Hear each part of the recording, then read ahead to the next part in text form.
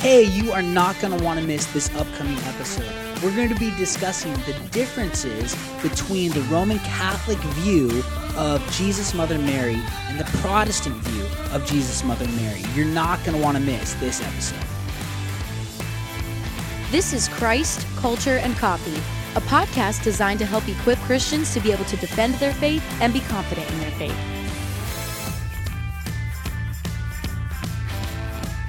Hi, welcome to Christ, Culture, and Coffee. I'm your host, Robbie Lashwa, and I'm here with my co-host, Tyler Hurley. How's it going, Tyler? It is going great. We are super excited to be back with you guys because this is our final episode for our Roman Catholicism series. Yeah, it's been fun diving into some of these topics, and I've known a lot about some of them, but I haven't known very much about some of them as well. You know, I would say it's kind of cool to talk about. Yeah, because that's the thing. This may come to a shock to maybe some of you, but we don't actually know all this stuff beforehand. We take the time to study it. But it's been good. It's a great experience because we get to learn more and grow through the knowledge that we kind of possess throughout this kind of topic that we've been discussing. It's been a lot of fun. Well, and that's an important point, Tyler, I think that as apologists or people who want to be equipped to evangelize to culture, there sometimes is pressure. Like, you got to know everything. Oh, yeah. Like, you better have every argument memorized, and you better be ready to go at all times. Yeah, because that's you such a good always point. have to be prepared for anybody who asks. And it's like, man, how can any human being remember every argument for every religion or every false? You can't. But here's what we do, and this is just a quick tip. Yeah. If somebody comes up to you and they ask you a question or they ask you your view on something and you don't know it, what you need to do, and look at me when I say this is what you have got to do. You look at them and you say 3 words. I don't know. What? I know, it's crazy. No. You just say, I But they don't can't know that, Robbie. No, they can know that. It's okay. None of us are omniscient, right? We don't know everything. It's okay to say, I don't know, but hey, let me look into that. And then let's go grab a cup of coffee next week and let's talk about it. That's a really good point. I don't know what I think about that. I don't know the Christian view on that. Let me look at it. And so we're always in we should always be in a posture of learning.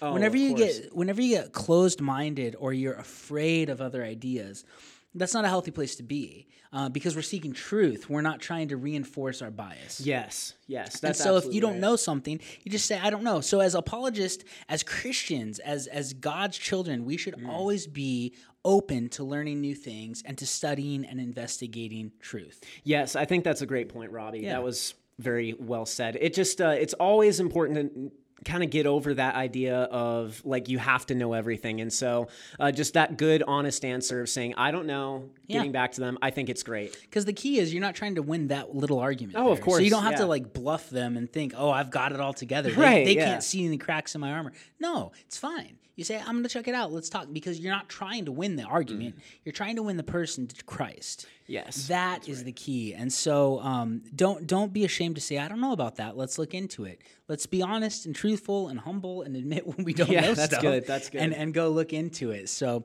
well, hey, we would love it if you would follow us on our social media accounts. We're doing a lot of stuff on Instagram and on Facebook. And we also have an exclusive Christ Culture and Coffee Facebook group that you can ask to be a part of. Now, if you want to be part of this group, you have to go on iTunes and rate us or write a review for us on our Facebook page. Once you do that, we'll allow you into the group. And we asked this group what they'd like us to do next on topics. We have some questions. Articles are posted. We've put some exclusive podcasts in there that aren't available anywhere else. So if you'd like to be part of that really cool group of people, you need to go and rate us and then ask to be a part of the group on our Facebook page. But we would love that. Also, subscribe to our YouTube channel. If you're watching us on YouTube right now, in the lower left-hand corner, there is a little red subscribe button. You can click that right now and subscribe to us. We would love for you to be aware of all the videos that we're doing and alerted when anything is coming out. So make sure you subscribe to us on YouTube. Yes, absolutely. All right, Christ Culture Coffee. We start with coffee. That's right. Coffee tip. Tyler, you got the coffee tip for today. Yes. Now, this is an interesting tip. It's not exactly a tip in a case. It's more of food for thought, I should say. But it is about giving a coffee tip. Oh, okay. Not like the coffee tips we're talking about, like right now. I'm talking about when you tip your barista or broista, whoever it would be, whatever term you have out there, whatever the kids are using nowadays. Well, who knows, man? Yeah. So I don't know. See how that works? I don't know. Look at that. I know, it's amazing. So anyways, the question I want to propose to you at home, who are listening or watching this, is: do you tip your coffee barista? And if you tip them, do you do it out of guilt? And now what I mean by that is, for example, like when you go to Starbucks, all coffee places accept tips, including Starbucks, but they're more of like a fast food base kind of coffee. So it's kind of like you're in and out of there real quick. I mean, you go through the drive-thru. Yeah. A lot of people just forget to tip, or it's not on the front of your mind, you know?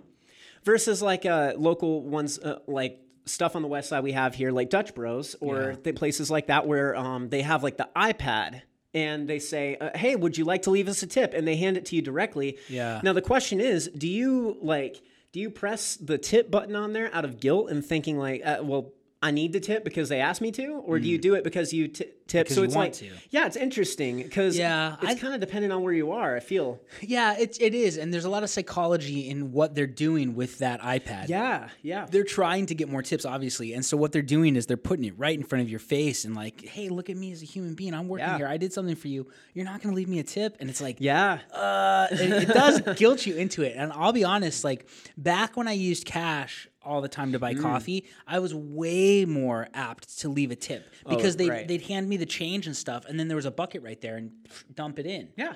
So psychologically, like that was a great play on their part.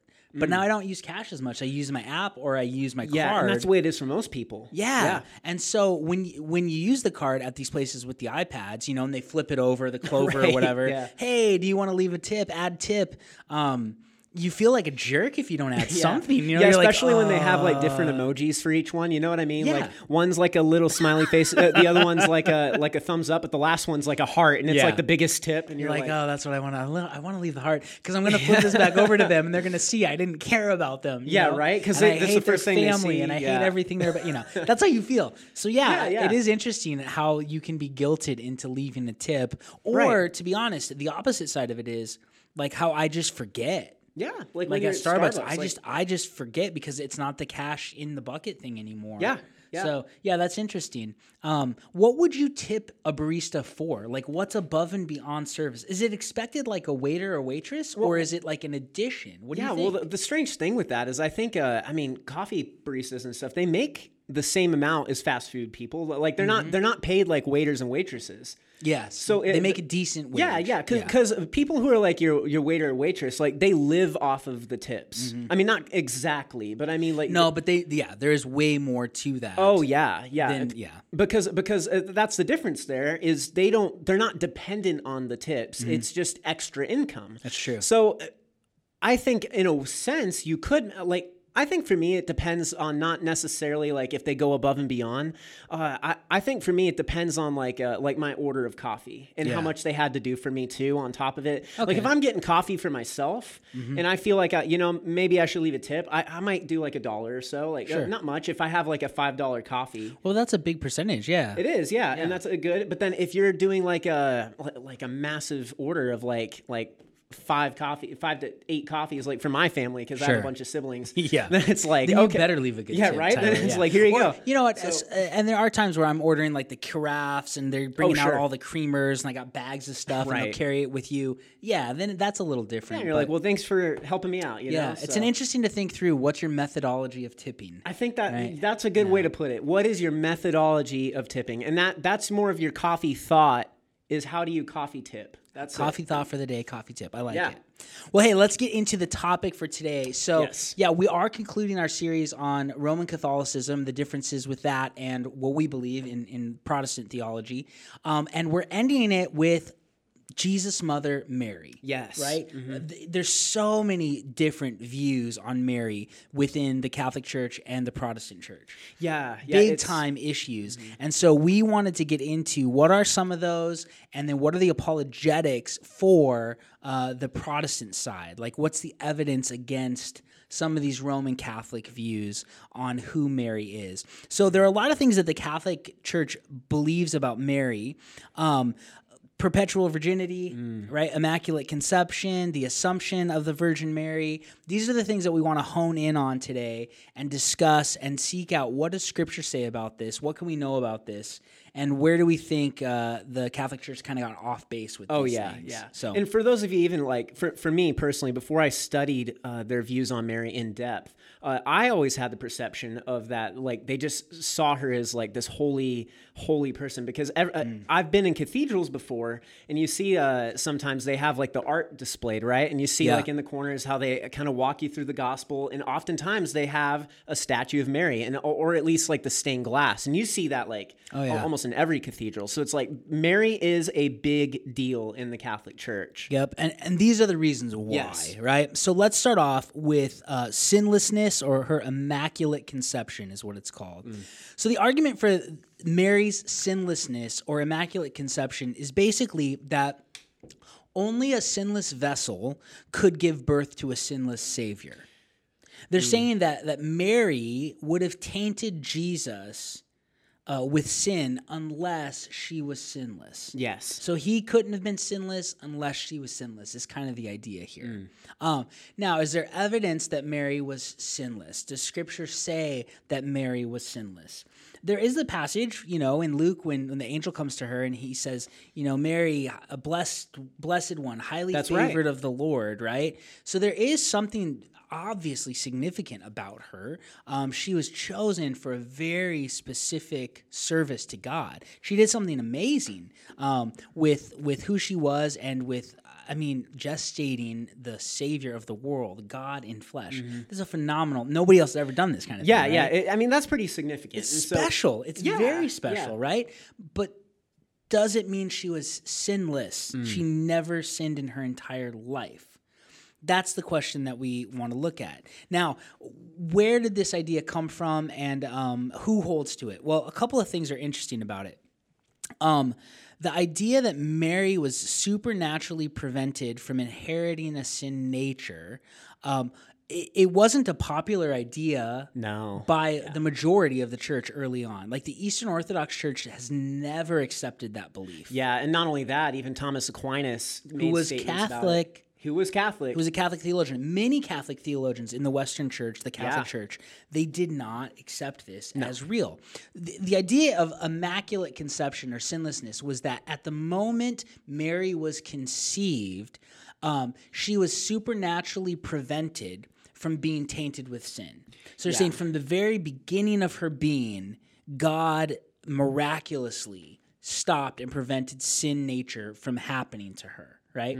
Therefore, she didn't have sin. Therefore, when Jesus was born of her, he wasn't infected with sin, and he was the new Adam. I was even reading how some people saw Jesus as the new Adam, and Romans 5, of course, equates that. Yeah. But then they also see Mary as the new Eve.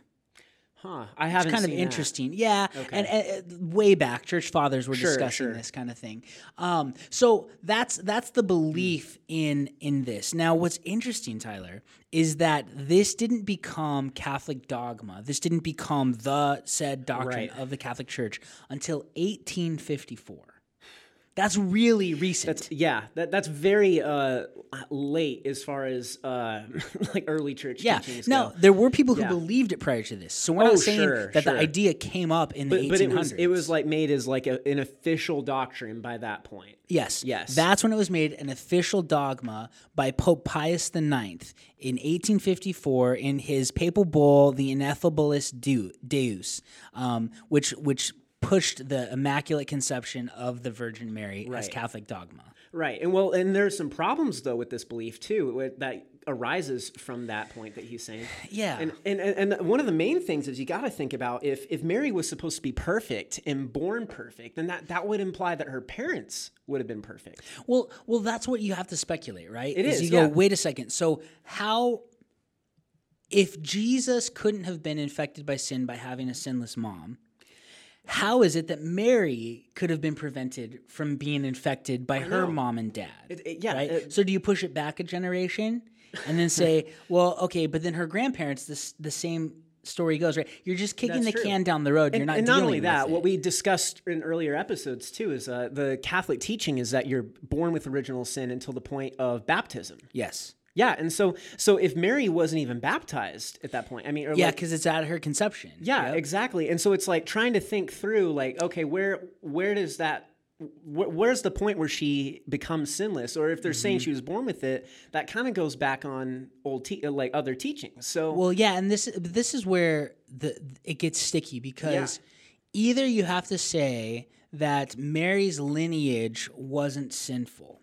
Now, the problem with that is we have her genealogy listed in the Gospel of Luke, yeah. and we have stories about a lot of those people and how they screwed things up. Yeah, that's like right. David is an ancestor of hers. Yeah. And we have the sin of David, and the everybody sin knows of about that, Jacob, yeah. and the sin of all of these people. So that can't be the case.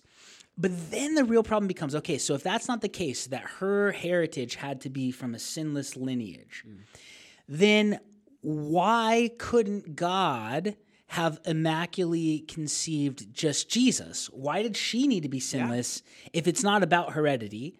Then why couldn't he have just done that miracle with Jesus? yeah.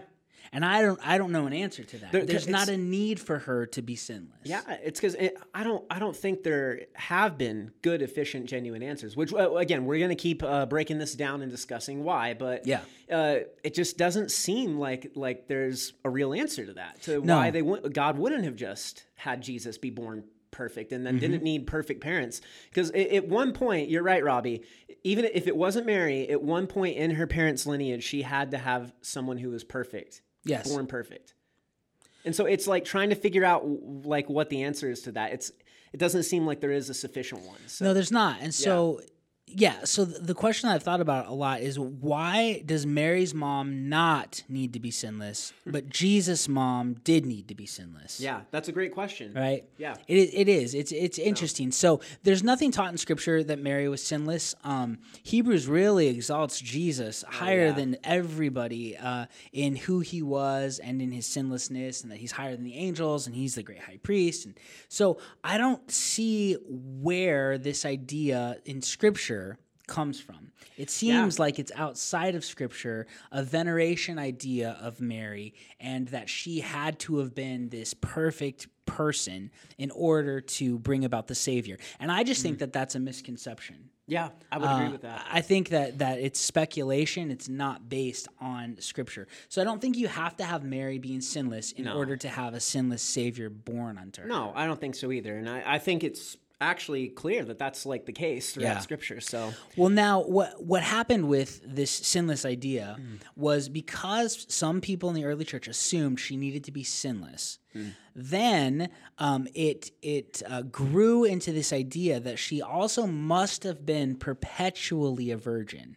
yes, that's correct. And is based on this idea, this called asceticism, and it's this idea that the body and the appetites of the flesh are bad, and it's a horrible doctrine. It's not biblical.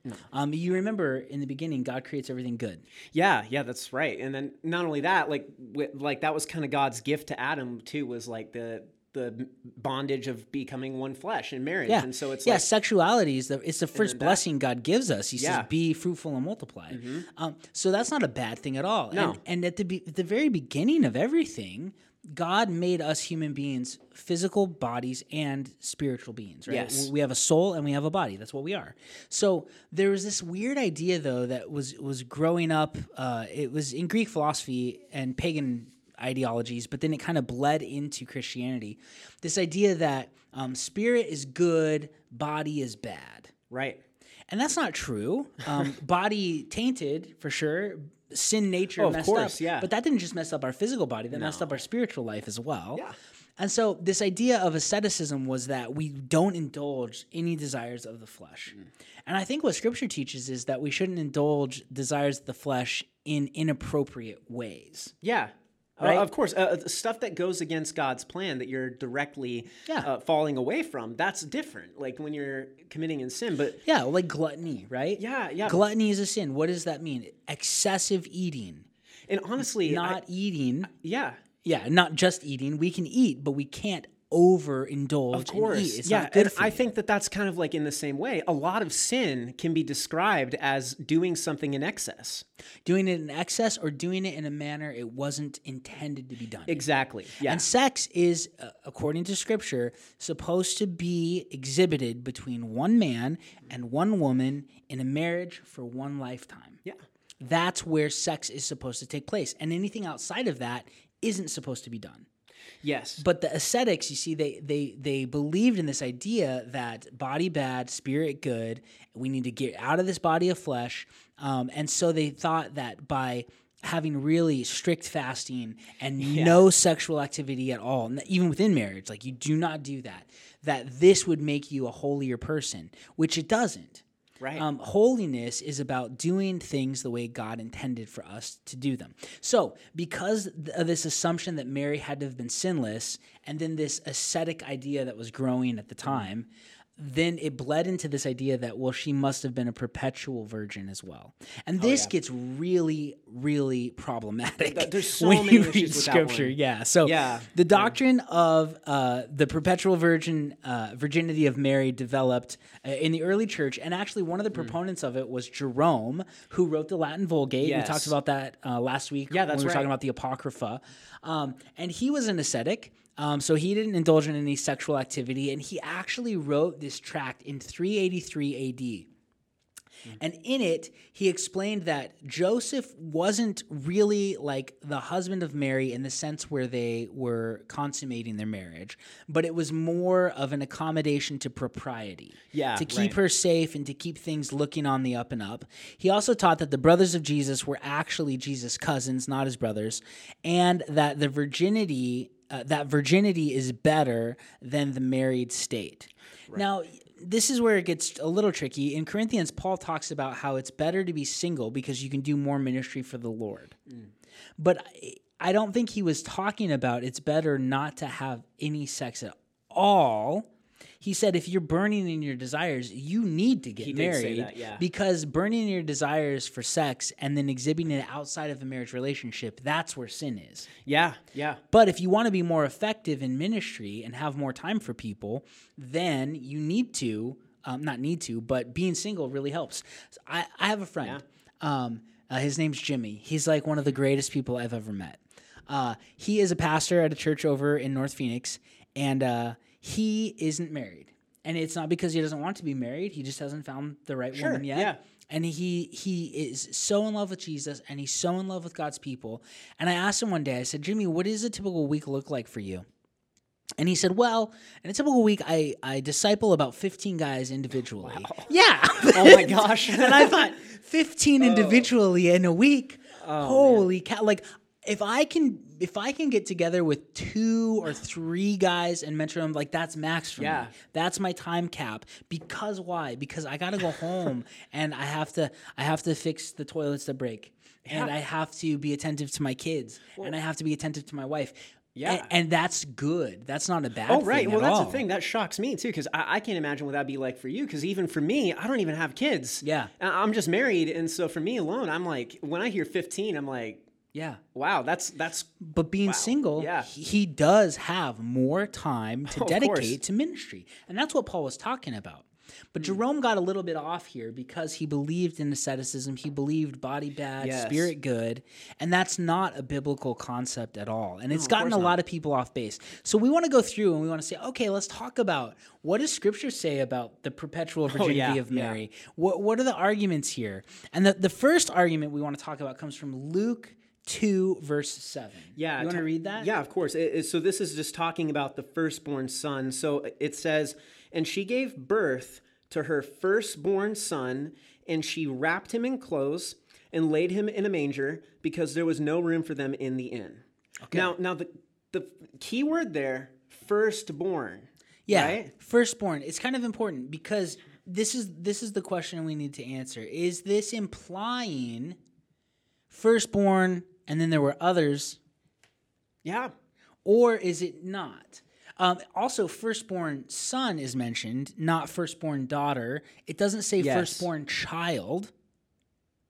It says firstborn son. That's true. So is this indicating that he was the firstborn and then there were more sons born, or then there was a firstborn daughter That's born a great later, question. Right? Mm-hmm. I think yes. I think this is indicating that, especially when we look at the other evidence in Scripture about Jesus having siblings. Yeah. The Catholic argument against this would be that this word can mean special and significant, preeminent position in a family one. Okay. So it could mean, like, instead of firstborn, it could mean only or special. Which it does sometimes in different contexts. But the main idea here is, though, this still sets kind of a foundation as we're kind of going through Scripture, and you can see, like, it lines up with other ideas that he is the first. Yes, if this was the only argument we had, oh right, then of course it'd be a little sketchy. Sure. Then I'd be like, okay, maybe there is a little bit of a gray area there. Yeah. But when you add it with the other evidence, it seems to be indicating firstborn son in the sense of, and then there were other sons. Yeah, like we have in Matthew chapter 1 through 24 through 25. It says, and Joseph awoke from his sleep and did as the angel of the Lord commanded him and took Mary as his wife. But he kept her a virgin until she gave birth to a son, and she called his name Jesus. Now, the significance of that is it's saying she was a virgin until she gave birth to a son. That word "until" is really significant. That implies that she was no longer a virgin. He did not keep her a virgin after she gave birth to the son. After she gave birth. Yeah, that's what that would mean. I think that's kind of a plain reading of it, that he kept her. Now, the argument against it is that he kept her a virgin until and continuing on into forever. But it doesn't say that. It doesn't say that. It says he kept her a virgin until. Now this is an argument that I think is interesting, is if it meant he not only kept her a virgin up until she gave birth, but even continued on that for the rest of her life, why would it need to say that he did it until she gave birth to a son? Why would it just say he and Joseph for the entirety of her life kept her a virgin? That's what it should have said. But that's not what it's saying. It's saying that he didn't consummate their marriage until after she'd given birth to Jesus, which implies that they consummated their marriage after Jesus had been born. Yeah, and I think that's a really good argument. Yeah. Because if she was a perpetual virgin, that means that never happened. Yeah. And you get into a lot of weird things with that. Like marriage is a blessing. Yeah. Right from the beginning, the two become one flesh, right? We're blessed with the ability to create people in our image and likeness, people that are like us. That's such a cool thing. And for some reason, the Catholic Church believes that Mary and Joseph weren't allowed to do what God created human beings to do. Yeah, and it's very interesting, too, with especially when you think of the fact that today, especially that the Roman Catholic Church teaches that marriage is considered a sacrament within the church. And so if you're thinking... It's a way you get grace. Yeah, right. Yeah. And now, of course, like they have the argument for celibacy for church leaders. Yeah. But the thing is Mary and Joseph weren't leaders. They weren't bishops or priests, anything like that. They were just normal people. Yeah. So why wouldn't they be allowed to do the institution of marriage? What every other Catholic is allowed to do, correct? Like now, and that's the question, And you're also making the argument not only, think about this, not only did Mary have to be a virgin perpetually, but from the time Joseph took Mary as his wife, he was a virgin perpetually. He never engaged in sexual activity with his own wife. That's difficult to understand. Yeah. Right? Anyway. So I don't know. It seems like the text is saying that he kept her a virgin until she gave birth. Roman Catholics believe that marriage is a sacrament. It's sacred. It's this good thing. Yeah. Sexual obligation comes with the two becoming one flesh.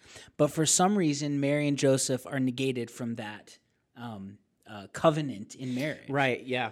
Now, so there's two bad assumptions with this view. First, that a marriage relationship is not compatible with holy living. Which is just bizarre, right? Yeah, that's not so right. Molly, in order to be sinless, she couldn't have engaged in activity because for some reason being married and having sexual activity with your spouse is bad. Yeah. That's not true. Like, that's not biblical at all. So that's a horrible assumption.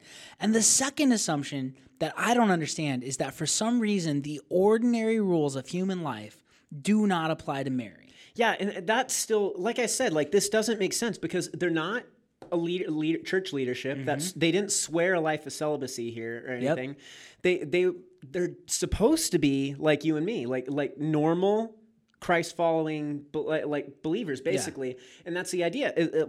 They should have the same freedoms and in practice in their marriage as everyone else. Well, and even extrapolate it further. So the Apostle Paul talks about how husbands aren't to deny their wife sexual activity, and wives aren't to deny their husbands. And he even goes on to say, hey, don't stay away from engaging in sex within marriage for a long time because you'll give the devil a foothold. So if you want to have an appointed time to say, hey, let's fast from sexual activity in marriage for a time in order to pray, that's okay, but don't wait too long because you need to engage in that so you don't cause yourself to be tempted. Yeah, right. But that doesn't apply to Mary and Joseph. See, that doesn't make sense to me. I don't understand how that works. Everywhere marriage is mentioned, sexual activity within marriage is implied.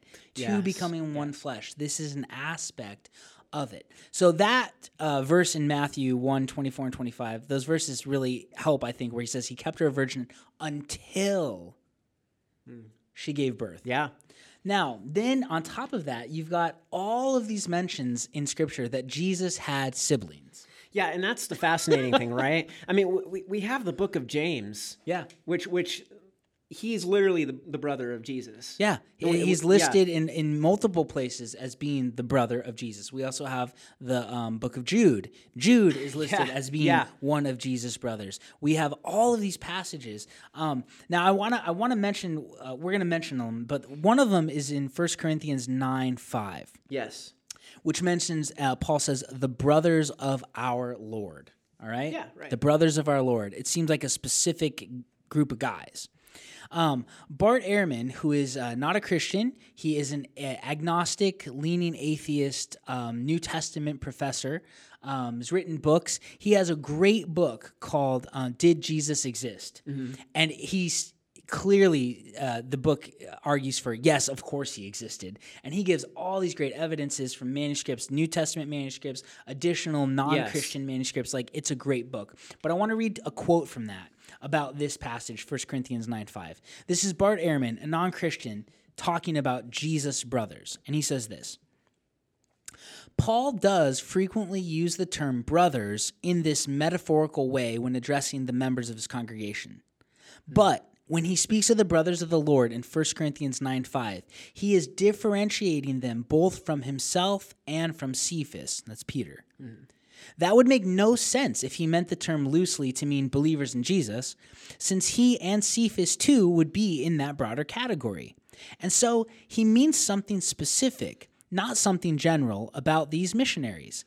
They are Jesus' actual brothers, who along with Cephas and Paul were engaged in missionary activities. Yeah, So Paul does in places call Christians brothers, brethren, right?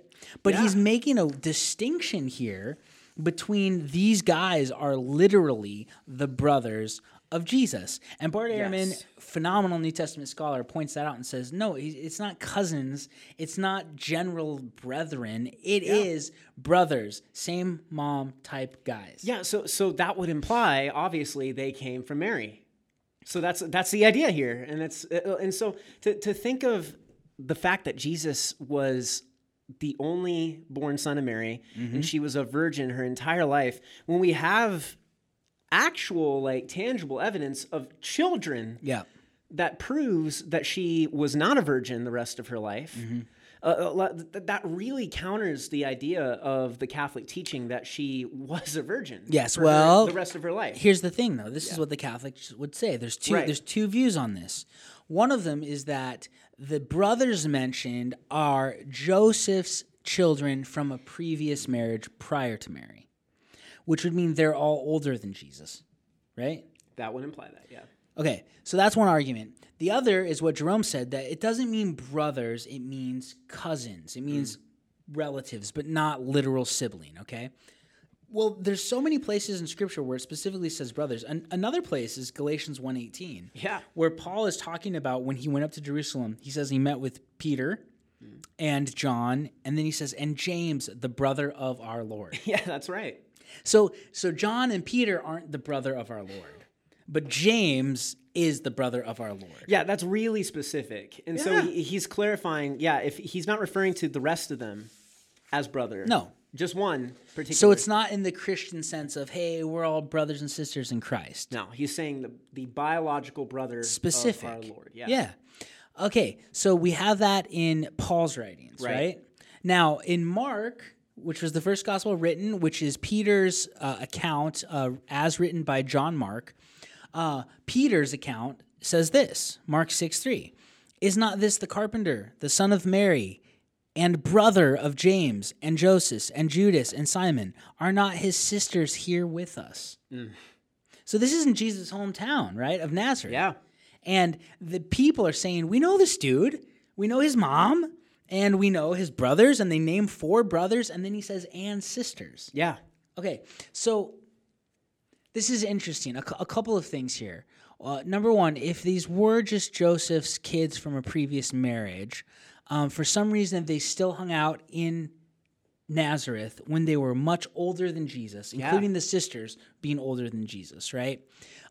But it seems like Jesus, being a 30-year-old, he's kind of going out on his own to be a rabbi because that was the typical time you would do this. Yeah. And I could be wrong on this, but how I read this, it seems like are not his sisters here with us? Like, meaning they live here in town.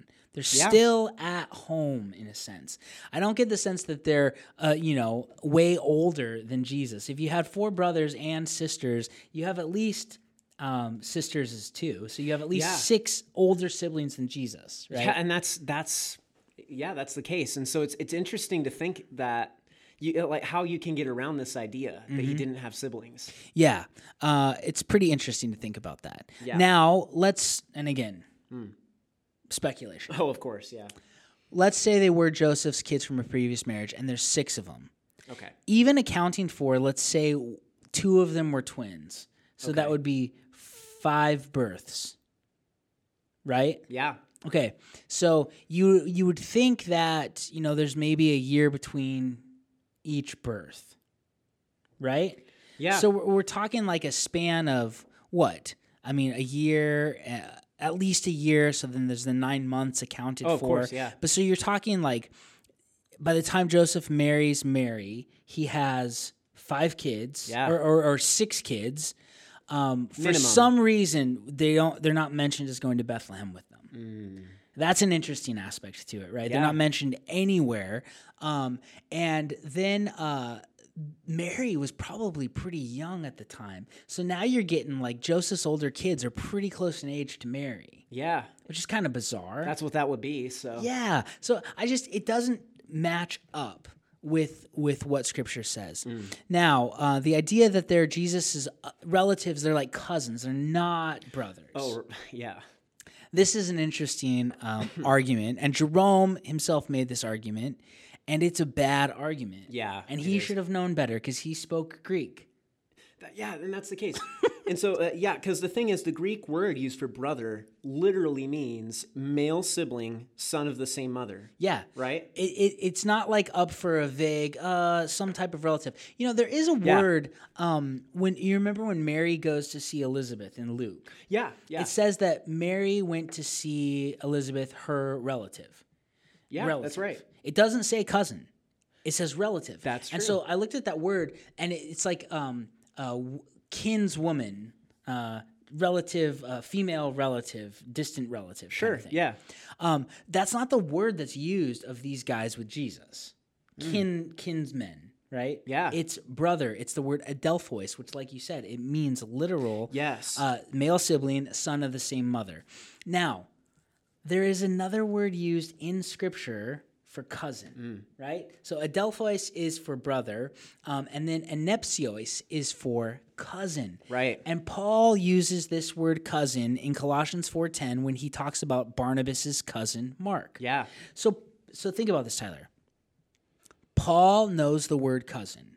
Would you agree? Of course. Why would you agree with that? Yeah, because he wrote it. Because he uses it. Yeah, he used it. He obviously knows that this word exists. There it is in Colossians 4:10. But for some reason, he doesn't describe James as the cousin of Jesus. He uses the word adelphois. Brother. Why would he do that? Not just once. Thinking. He does it in Galatians. He does it in 1 Corinthians. Why would he do that? It's because he's his actual brother. I think words mean something, and I think it means brother means brother. You know, I think words mean something too. So that's good. Glad we're on the same page there. So the argument that there's cousins, I think, just fails miserably when we do good exegesis. I think the idea that Mary was kept a perpetual virgin as being married to Joseph is bad theology. I think it goes against what God intended for marriage to be. Yeah. And it's an argument from silence because there's nowhere that says that. There's actually a verse that implies until she gave birth, she was kept a virgin, implying that afterwards she wasn't, right? Yeah, right. So I don't think any of this holds water. It's all based on the idea that if she was sinless and we believe in asceticism, she couldn't have had sex because that's bad, which is not true. Right. Yeah. Sex done outside of marriage is bad. Yeah, so there's a lot to unpack in this, but what's interesting, Robbie, is so far I'm finding that there are very little arguments in favor of this idea. Yeah. Well, there's no scriptural arguments in favor of this idea. Yeah. But this is what's interesting, Tyler. Okay, let's pretend that it's proven that these guys were actually Jesus' cousins, not his brothers.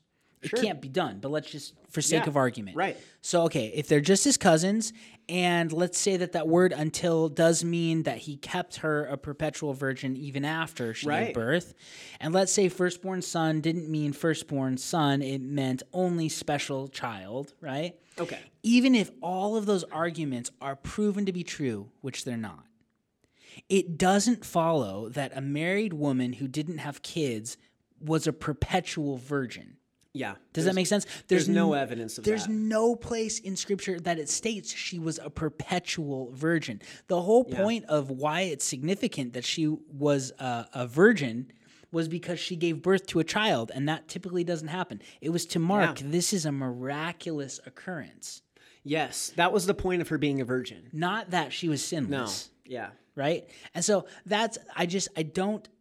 I don't see any scriptural evidence. Now, with the Catholic Church, tradition is such a big importance, It right? is, yeah. But we have to remember that these are ideas that were in the church and certain people believed throughout time, even though certain people had disagreed with. Yeah. But they didn't become dogma until much later in history. Yeah, and that's the other thing you got to remember, too. The early church fathers and theologians who were thinking these things through, they had good intentions. Because the thing is, they weren't out to spread false truth or spread lies in the Christian community or be heretical. They were just trying to think through theology and try and figure out what Scripture was saying. Yes. And so the early church fathers who came up with these ideas, they had good intentions in mind. However, it was not really accepted as a wide idea. No, it wasn't, and a lot of prominent ones rejected it. So I don't think that we need to accept that Mary was sinless, therefore the Immaculate Conception is unnecessary. Yeah. I don't think that we need to accept that Mary was a perpetual virgin, because Scripture, it's very clear that she had other kids. It seems very clear that that Joseph and her consummated their marriage after Jesus was born. Yeah. All of these things. The last thing we do want to hit on, though, that Catholics believe is what's called the Assumption of the Virgin Mary. And it's this belief that Mary didn't die, but or right when she died, there's conflicting beliefs, that she ascended to heaven much like Jesus. Right, yeah. And so these come from texts, manuscripts that are non-canonical, pseudepigraphal, later gospels that are legendary accounts that Mary was taken into heaven. Yes. Now, this idea, the Assumption of Mary, this manuscript, the oldest one we have, comes from the 5th century, and it's just a fragment. So it's much later than the gospel writers. It wasn't written by an associate of Jesus or an associate of Jesus. But what I found interesting about this Assumption of Mary manuscript was that it was considered heretical by the Catholic Church in the 5th century. It was. And not just the church in general, like 2 popes. Yeah, it's actually attributed. Yeah, there's this document, and it's called the Gelasian Decree. Yes. In the 1st century, and most people attribute it to Pope Damasus or Pope Hormisdas. I can't say that very well. And so 2 popes deemed this a heretical text. However, this is the text that they derive this belief from. Yeah. Right. It's also mentioned. This Assumption of Mary is mentioned in what's called the Discourse of John the Divine, which is a work written between the 5th and 6th centuries AD. Yeah. So again, a much later Gnostic type pseudepigraphal, not written by John. He's dead by this point. But these are the 2 places they get this story, this legend from. But it didn't become, again, Catholic dogma until much, much later. Yes. Right? Yeah. How much later? Way later. I mean, so this was 5th century. Yeah, this was written in the 5th century, considered heretical. Yes. And then comes along what year? 1800s. Yeah. 1900s, right? 1900s. Yeah. 1950. Exactly. 1950. So Yeah. think about what's happened in 1950. Elvis Presley is starting to learn guitar, and he's hanging out with all these. That's what's going on, right? That's so late. So for most of church history, nobody believes this. Nobody concludes these are.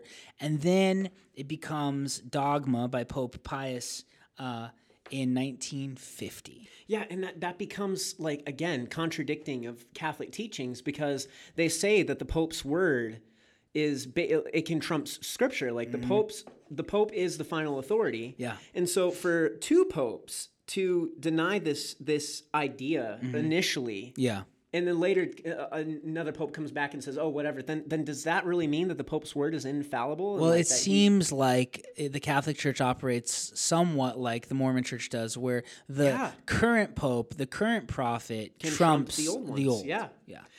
But that's the thing, and that's where it becomes, like, really, in a sense, like, it's becoming like other cults. Like, and when you get in that idea, I'm not saying necessarily that the Catholic Church is a cult. Yeah. But I'm saying the idea of that, you have a leader over this entire people group that can dictate what you believe and what you don't. Yeah. And even go back on words of previous church leaders. Like, that's It gets messy. It does get messy. Yeah. I mean, again, and that's why in our Should We Trust the Pope episode, we talked about all of the implications that can come with there were really corrupt popes. And there were, so there's a problem with this. So for these reasons, I don't believe Mary answers my prayers. No. Yeah. I don't believe she was sinless or still is sinless. I don't believe that she was a perpetual virgin.